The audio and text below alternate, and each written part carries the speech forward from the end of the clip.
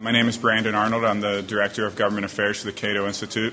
Thank you very much for coming out today. I think we're going to have a really fantastic discussion about policy in the Middle East. Before we do get started, I'd like to just make a couple quick housekeeping notes. First, I'd like to mention the Cato Handbook on Policy. This is a free publication for Hill staffers. It's an A to Z overview of policy issues that you'll be dealing with on Capitol Hill. If you don't already have a copy in your office, please let me know, and I'll be happy to get one to you. If you need additional copies, let me know. I'd be happy to get them to you. It's a really great resource. It's also available free on the Internet at www.cato.org if you don't actually have a hard copy. Secondly, I'd like to really quick plug our Cato's blog, which actually just launched this Monday. It's a pretty exciting project. I don't know if you guys have heard of blogs before, but apparently a lot of people are reading them. I think we have a really great product. It's the website is www.cato-at-liberty.org. So it's cato@liberty.org. Finally, I'd like to invite everybody to sign up for our email newsletter, which we send out every day. Provide you with an overview of events like this, events all over the country that Cato is putting on, recent policy papers, recent op-eds, things that Cato is publishing. So it's a good way to start off your day with a little information from Cato. Okay, and with that, I'd like to go ahead and introduce our moderator for today and also one of our speakers. Dr. Tom Palmer is a senior fellow at Cato. He's the director of Cato University, which, if you're not familiar with, is the educational arm of the Cato Institute. He's also the director of the Jack Byrne Project for Middle Eastern Liberty, and he's here in that capacity today. Tom was very active in the former Soviet Union and the Eastern Bloc countries prior to the fall of the Berlin Wall, and he is now very active in a similar capacity in the Middle East. And with that, I'd like to go ahead and introduce Dr. Tom Palmer.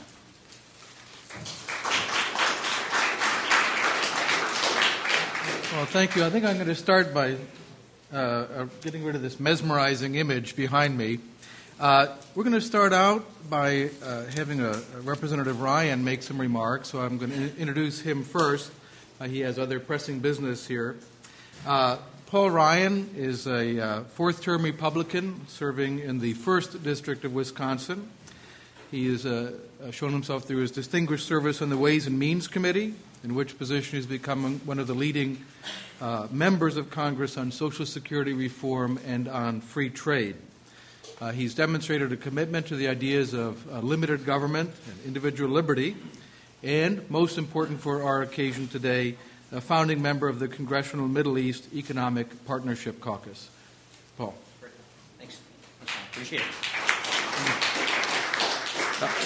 Sorry, my iPod is sticking out here. Excuse me. I want to just basically go over where we are in Congress with this issue and why we decided to form the Middle East Economic Partnership Caucus. As Tom mentioned, we founded this caucus just about 2 months ago. I serve on the Ways and Means Committee, as Tom also mentioned. And in the Ways and Means Committee, what we traditionally try to do is divide up the labor among our committee members on specializing in certain areas for trade laws. Ways and Means, among other things, oversees all of our trade laws. And so I'm one of the people who is tasked with shepherding through all the Middle Eastern trade agreements through the Ways and Means Committee and through the House of Representatives, where we typically have a harder time passing trade agreements through the House than we do through the Senate. Why did I do this? Why did we get involved in this? When I first got elected to Congress, it was 1998. I was elected on a platform of limited government, individual freedom, Social Security reform, tax reform, health care reform, those kinds of issues.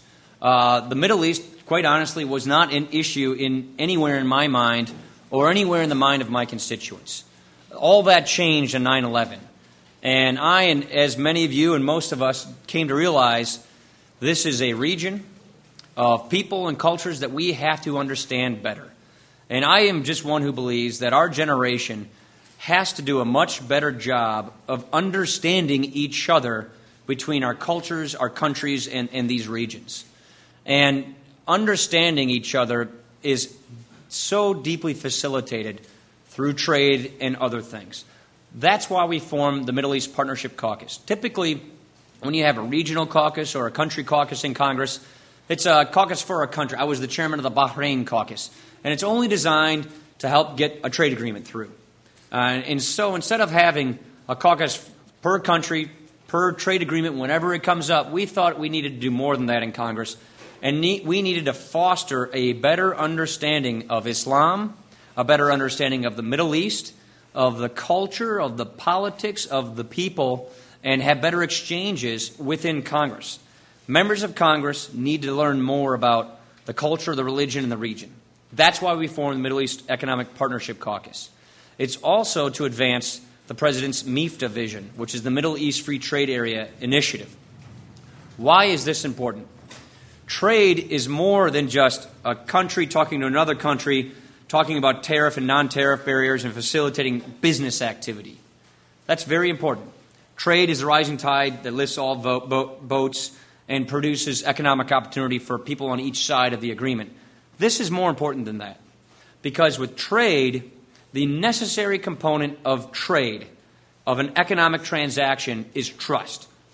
So what we seek to achieve by spreading trade connections with the United States and the Middle East is not to improve government-to-government relationships. We already have that. It's to improve human-to-human interaction and relationships. It's to have businessmen and women, small and large businesses in America, go to the Middle East and develop relationships. And through trade, you have economic transactions that are based upon the premise of trust, mutual endeavors of benefit. That is really important. It's enriching. The other thing we accomplish with trade agreements are that we help facilitate the spread of democratic capitalism. Trade agreements and the way we negotiate trade agreements, a necessary precursor to a trade agreement with the United States, is you have to have the building blocks of a free market system. You have to have the building blocks of an open, free society. You have to have the rule of law. You have to have transparency, individual rights. You have to have enforceable contracts. All of these things that are so important for the foundation of a free market economy and a free society are necessary preconditions to having a trade agreement. And so that's why we believe so strongly in the MIFTA, in the Middle East Free Trade Area Initiative. And we've been very successful. We had the Bahrain Agreement that we just enacted earlier this year. We are this close to Oman. We're negotiating with UAE. We've already had Jordan and Israel and Morocco. I hope that we can get negotiations with Egypt underway very soon. When we do this, we tie our people together so that we get this better understanding, and we have trade that will improve the economic conditions of people both in the Middle East and in America. And that is our goal. The goal of the caucus is also to bring a better understanding of the Middle East with our people. Sheikha Lubna, a woman I have great respect for, is the finance minister for United Arab Emirates. Sheikha Lubna comes here fairly often, and I don't have to say UAE without you thinking Dubai Ports World and that whole fiasco. So what did we do? We had Sheikha Lubna come and meet with congressional staffers and congressional members to just have a dialogue, to talk about this, to get some better understanding. Once we're done with the Omani agreement, we had the first woman ambassador to a Gulf country, the ambassador to Oman, who's going to do a forum on women in politics and women in leadership in the Middle East and in the Gulf. We're hoping to get Tom Friedman to come and talk about these things. So we're trying to facilitate a better understanding of the Middle East between members of Congress, staffers in Congress, and more importantly than the American people. I'm one who believes that the most peaceful policy and with the most bang for our buck is trade. Let's just say, for argument's sake, that our foreign policy in Iraq is controversial. You probably don't agree with me, I know. But it's controversial. What is not controversial is when we've signed free trade agreements with Morocco, with Bahrain, with Oman, with UAE, with even Egypt, which I think and hope we will get one day. And when we do those things, we do so much to facilitate the rule of law, to facilitate freedom, and the march to democracy by planting those seeds of democratic capitalism, that we not only will improve the lives of people in the Middle East, to give young people in these countries better alternatives to what they now experience, but we get better understanding. And if this is a multi-generation fight, the clash of ideas, the battle of the war on terror. And if our generation is going to win this fight, it's by understanding each other and communicating more directly. And that's why I got involved in this. And that's why, this Irish Catholic kid from Wisconsin who focused on domestic economic policy is a big believer in this, because we have no choice. And once you get into this, these are beautiful cultures with beautiful people and beautiful countries that have just great opportunities for us economically, but also educationally. And it's just a wonderful experience, and I encourage everybody, especially those of you who are staffers here, to get involved in this and learn this. And so that is basically what we're doing with this caucus. I think that's kind of what you wanted me to cover. I'd be happy to stop talking or answer questions or whatever you want to do, Tom. A few questions? Sure. Anybody have any questions about this or anything else? Yeah. Were you? I guess I wanted you to touch on the Dubai thing, and even though I guess a lot of people wish it would never come back up again. Where are you on that? Do you think that the Congress largely demagogued that, and even racist stuff was going on with that? And was that done fairly in your mind? Sorry, I just wrong tube. That's okay. Um, I thought maybe you were trying to. No, I just drank my water too fast. Yeah, it was an overreaction. I think some bad aspects came about. Problem was, in the House, some intelligence information came out at the wrong time by the Armed Services Committee, which raised a lot of security concerns with the actual performance of this company and sensitive goods going through the port.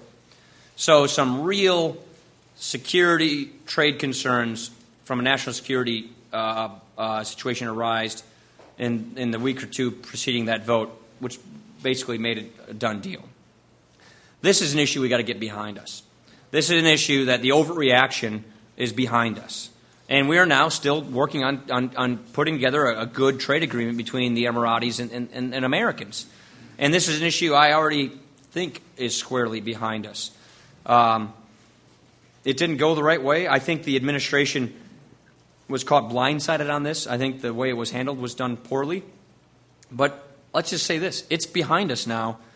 We got to move past this.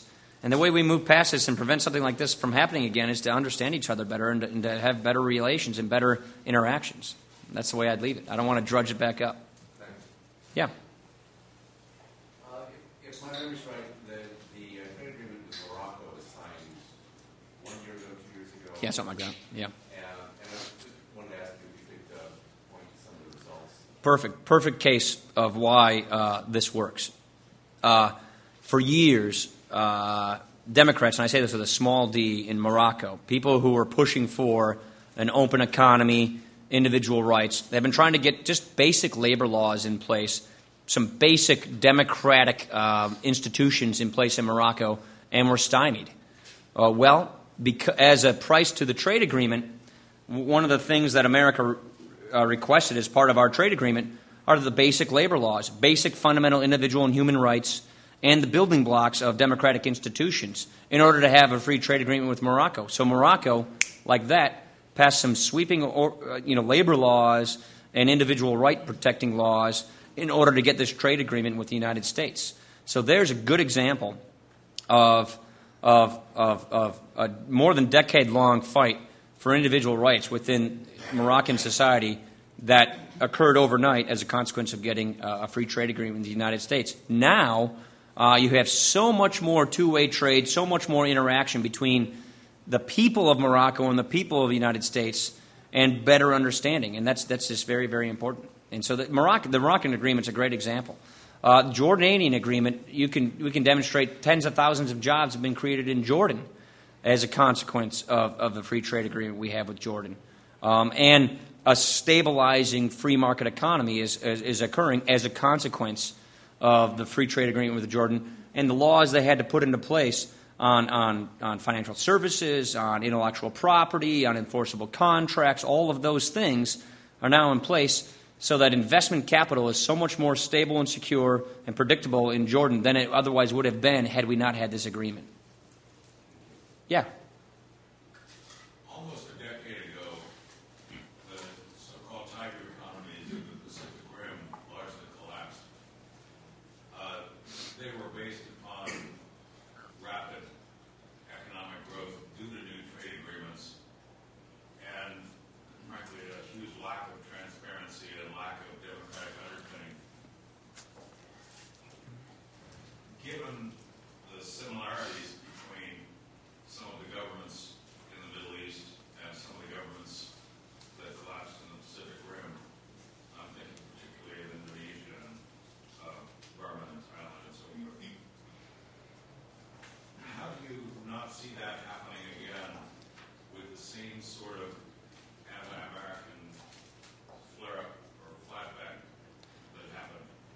It's a good question. I see it not happening again because I think we've learned some hard lessons from that. And I think the quality of these trade agreements that USTR negotiates with these governments are largely aimed toward preventing that from happening by making sure that domestic laws are good laws. More transparency, more accountability. Investors will feel safer with their money in these markets because of the laws that are now required to be put in place in these countries in order to get these trade agreements, which was not the case in the Tiger nations back in the 80s and the 90s. So I think we have learned what is necessary to help promote stable, open economies, and those are new things that we now are better at negotiating as a part of our trade agreements.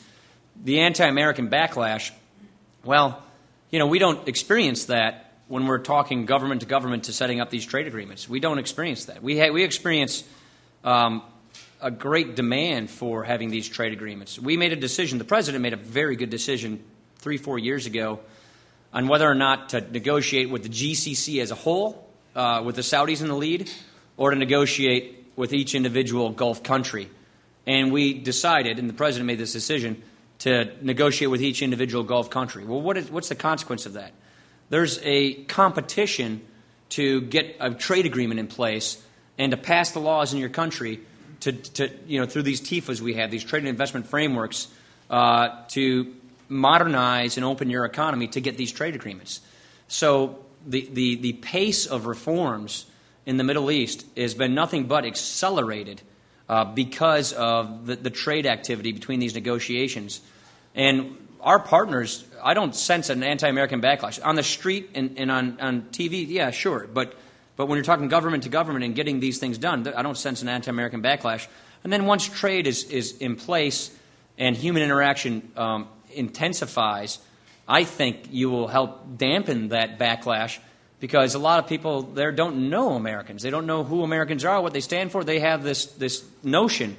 Once you spend time with a person and they happen to be an American, I think you can improve a lot of those things. You can improve the understanding of cultures by human interaction, and that's what trade agreements get. The closest thing they have to democracy is Iraq, where they're basically at war. Well, and that's not true. I think the closest thing to Turkey's a democracy. I think you're seeing democratization occur in many different forms throughout the Middle East. And I think Iraq is a reason for that. You can debate me on that, but I think Iraq is... I think you have democratization. Look at Bahrain. Bahrain is now a constitutional monarchy. Bahrain has its lower house of parliament is directly elected by the people. They have a Sharia, which is the upper house, which is an appointed legislator, but they have a lower house that's directly elected. Women can hold office. Women can vote. Women are in cabinet ministries. So you're seeing individual rights being given to citizens around the Middle East that didn't have it before, especially women, which is new. That's nothing but good. It's morally right, but it's also pragmatically the right thing to do because it has more constituents for freedom and individual rights being firmly implanted in these countries as a consequence of these trade agreements and the democratization that has occurred, I think, in a lot of part because of Iraq. Time for one more? Okay. How about the guy with the pen in his hand? First of all, thanks a lot for your presentation. I just want to better understand something you talked about that everyone sort of agrees, well, Iraq might be controversial, everyone agrees on the benefits of a sort of free market, I guess, as you described it, and trade, and that's less controversial. But I get the impression that there isn't a huge appetite in Congress for free trade agreements generally.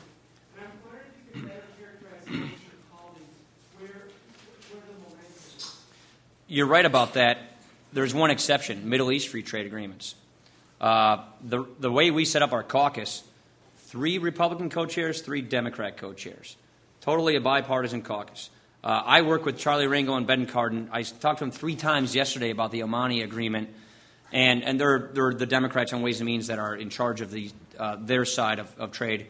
The Bahrain trade agreement got the best vote count we've ever gotten in recent history on trade agreements.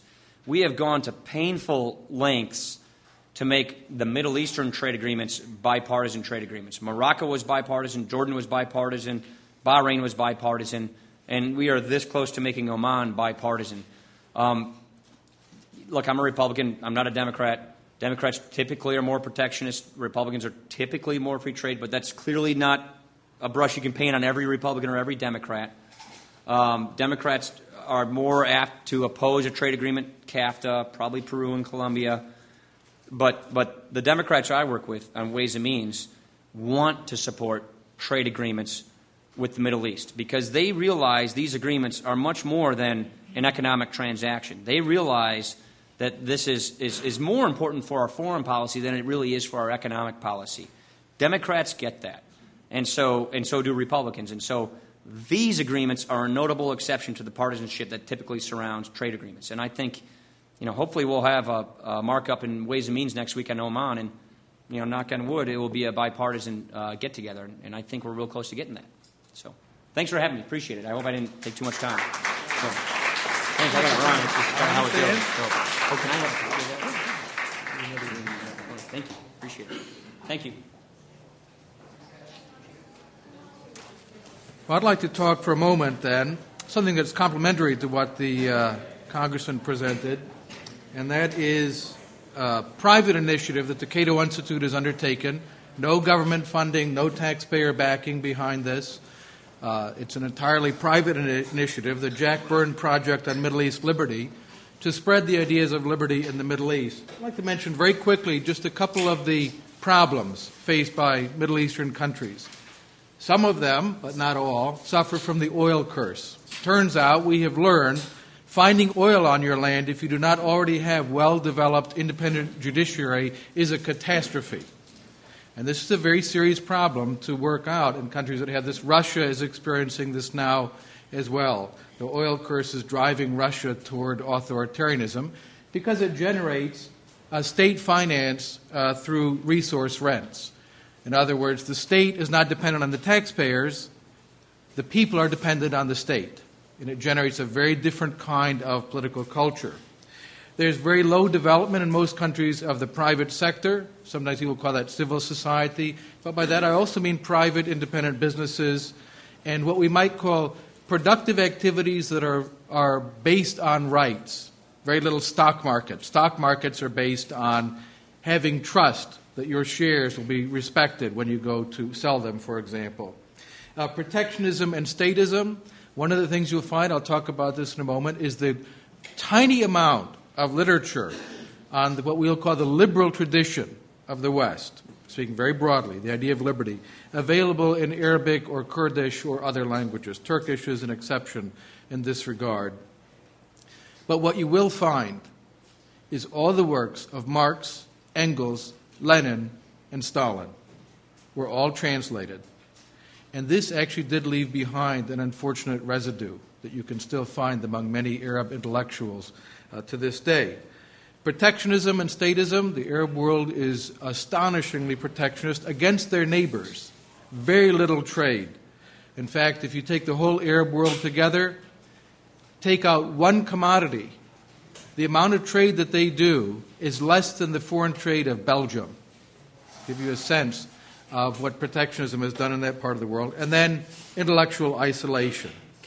So where we can have some impact is trying to provide an alternative to the ideologies of intolerance, statism, socialism, nationalism, and one of the most lethal combinations is Marxist economics or socialist thinking combined with nationalism, an utterly toxic brew, and violence that plague Middle Eastern societies. So the challenge is to make liberty a Middle Eastern idea. I'm very, very committed to this.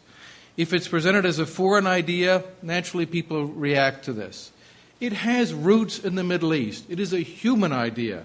The idea that every human being should be equal before the law is well rooted in the tradition in that culture. And indeed, a photo from the British Museum, this is the first written expression of the idea of liberty in any language, Amaji, and it comes from the city of Lagash, which is Tello in contemporary Iraq. There are deep roots to this tradition in the Middle East as well. And we hope to recover that tradition. To introduce the ideas of freedom, I've been active in a number of countries lecturing. These are from Iraq. Spoke to the Iraqi parliament, to civic associations, university audiences, and the like. More significantly, and I think it'll have a more lasting influence, is the Lamp of Liberty, which is an Arabic website that we've established, Misbah al-Hurriya, but for those who can't remember how to spell it, we have it just Lamp of Liberty as well. We'll take you to the same position, is the same URL. It's an online library of freedom. We have Classics of Liberty, which are works by Madison and Voltaire and other significant figures like that.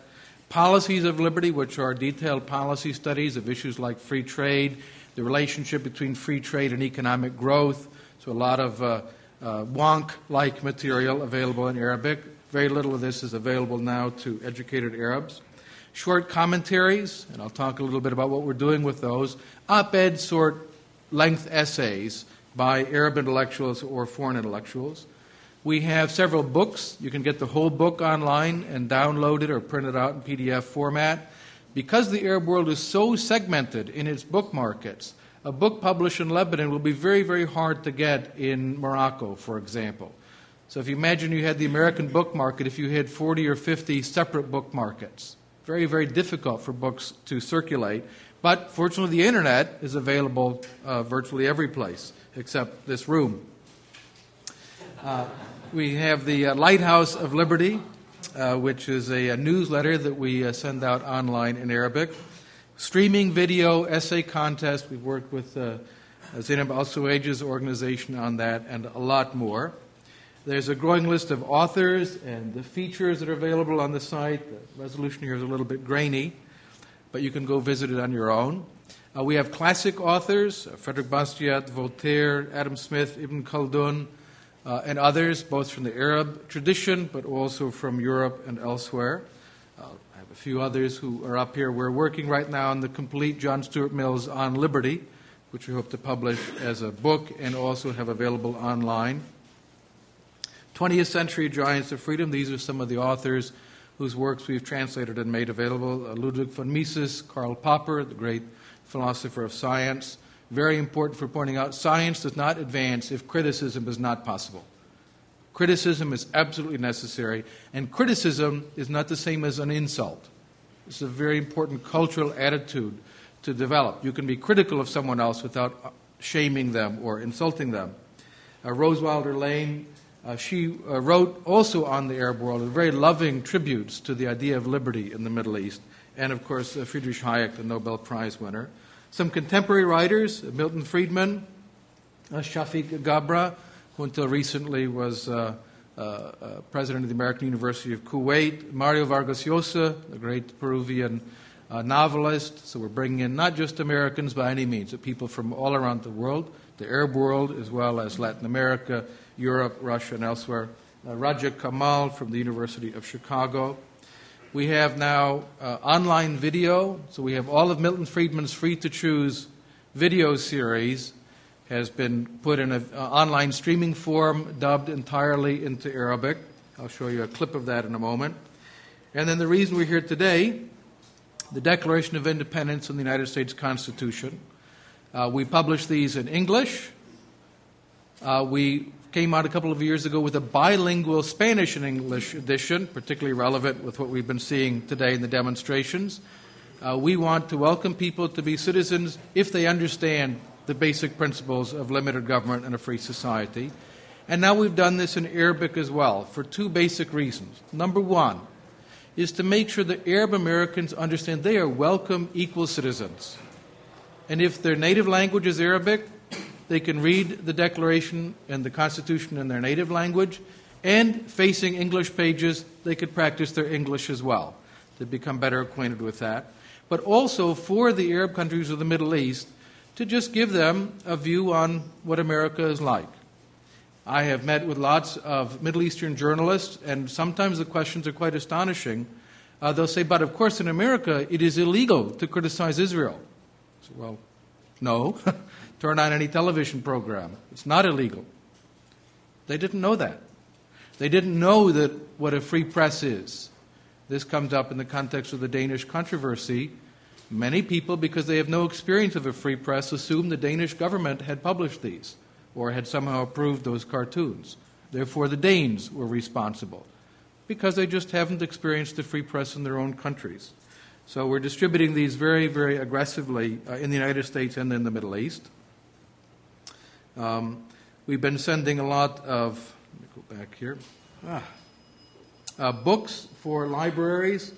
We have a container that's supposed to arrive in Jordan in about a week's time, and then a trucking company that will be taking them to various university libraries that we have negotiated with to donate to them for their economics, political science, history, and law libraries. We do op-eds in newspapers. We syndicate them now to the Arab press. We've just started this recently. And each article carries our website address to Lamp of Liberty, so it helps to drive traffic. If someone reads it, says that's interesting, they can come to the website and find out more. So one that just appeared a couple of days ago by my colleague David Bowes, philosophical perspective on what are rights and what are responsibilities. More informed discussion of public policy, William Easterly, author of a number of excellent books on economic development, why foreign aid doesn't work, why dependency on foreign aid is not the recipe to success. We do online promotion and advertising. These are some of the banner ads we run on Arabic websites. They're very interactive and professionally done. This is Al Jazeera. We had the top line is our banner ad that's been appearing there over the last week. We work a lot with Arab bloggers. Just recently now, blogging software is available entirely in Arabic. Before you had to know English or French or German or something to read the software. But people now put together completely Arabic, all the little windows that pop up are in Arabic, so that anybody can have their own blog. Go to an internet cafe, you can set one up, and we're working with Arab bloggers as well to get this buzz through the internet of these ideas. We also work with the media on free media coverage, SMS campaigns, thank God, unknown in this country to get SMS or text messaging spam, but it is actually fairly common in many Middle Eastern countries as a way to propagate ideas, and we're now beginning that. The sum of it is that the Arab world is going to benefit from a greater understanding of liberty, and so will the rest of the world. We think this will also be good for us to generate this set of ideas and to allow people there the intellectual tools with which to begin to reform their own societies. Ultimately, it's up to them. You cannot impose it from outside. But if the tools and the ideas are made available, people there may be able to do something important with them. Before we go to a discussion, I'd like to introduce a good friend who will be discussing the significance of this for Arab speakers. Zainab Al-Suwaij is someone I very greatly admire. She's the executive director of the American Islamic Congress, originally from Basra. She had left Iraq for Kuwait, and then 2 weeks later Saddam invaded. And as she likes to say, this man just couldn't live without me. She was involved in the resistance there and later returned to Basra and had some very harrowing, astonishing, difficult experiences there, was able to escape through Jordan, came to the United States of America, became an American citizen, and then after 9/11 had the same experience all the other Americans had, shock and horror, and she resolved that she was going to do something about this and established the American Islamic Congress, a group I'm very happy to work with that I think does outstanding work. Zainab.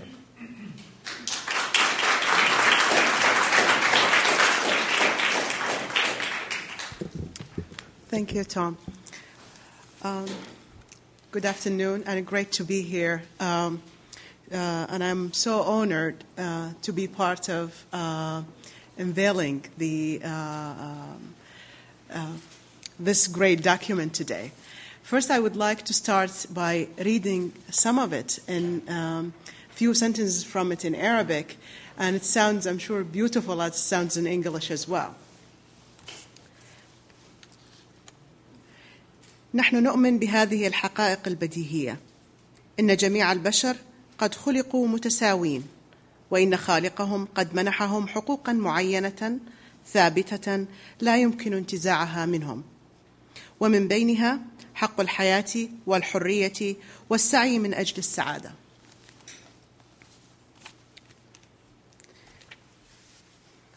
What a great document. I am so thrilled and honored to be part of the unveiling of this wonderful document today. It's a great key to democracy, and especially if we want to introduce democracy to the Middle East, we need to have this as a key, and we need to have it as the document to introduce it to the Arab world. This has never happened before again, and it's new to have this Bills of Rights, Americans' Bills of Rights introduced to the Arab world. When I'm in the Middle East, many people ask me, how do I practice my life there? As an Arab Muslim woman, covered, am I discriminated against? Am I this? Am I that? I wish Dr. Palmer translated this before to make my life easy when I travel, but I'm glad he did finally. And the answer is always, yes, I am living in America as an Arab American woman, practicing my rights, and living as any other citizen in this country. And many ask me, because you're veiled, probably you have some difficulties. And I will tell them about a story happened to me right after 9/11. I was working in an organization to resettle refugees, and I was the only Muslim in the organization. One day I walked into my office, and I saw all my female colleagues wearing a scarf in solidarity with me. That touched me so deep inside and made me feel that, I am not only an American on a document, but I am part of this country, part of this society. So from this story, I want to see that I want the people of the Arabic-speaking people to know about this great document and how it, as much as changed my life here and changed millions of people's life, can change their life also. I think this document is very important to the people of the Arabic world to be written in their own language. It's very important to have the Arab-speaking Americans here in the country reading it and know about their rights, their freedom, and what they are enjoying here.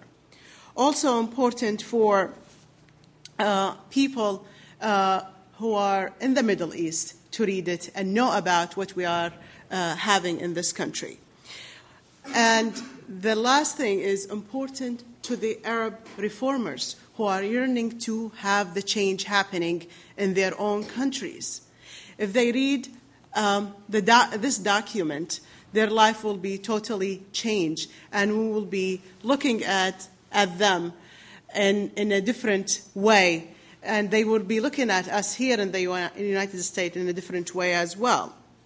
I think this will help millions of people overseas in the Arab world and millions of Arab Americans inside this country to understand how important it is to have equality and freedom, liberty, and free market. I would like to comment on and thank Dr. Tom Palmer as an individual to take this initiative, and for Cato Institute as an institute who supported it. And also I would like to comment on one other thing is Misbah al-Hurriya, or Lamp of Liberty website.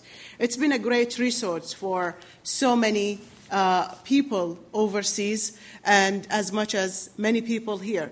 Especially it's written in Arabic, and I think this initiative to have a website that's written in Arabic for Arabic speaker people, it's very very important, because I don't think any other think tank or an institute here, they do have such a website.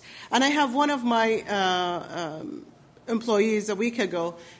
I was talking about Cato Institute, and I told her, and the first thing she said, is that the institute that they have their website in Arabic?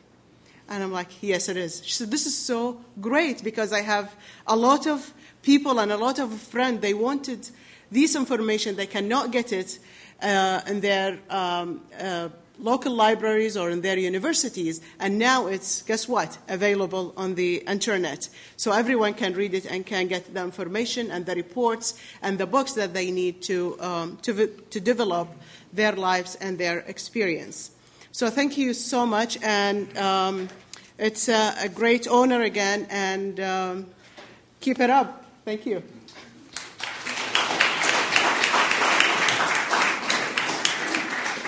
Should mention in the packets outside is a wonderful essay that Zainab wrote on the cartoon controversy, Persuasion, the Alternative to Violence. We had it translated into English and published, but then also it was so interesting we put it on our Russian website as well, because there are many Muslims in Russian-speaking Muslims. And by the way, I should point out we also have very active Russian publishing and also Spanish language publishing and occasionally English as well. But you might want to read Zainab's essay about that. I would like to thank all of you for being here and to thank Zainab for her presentation.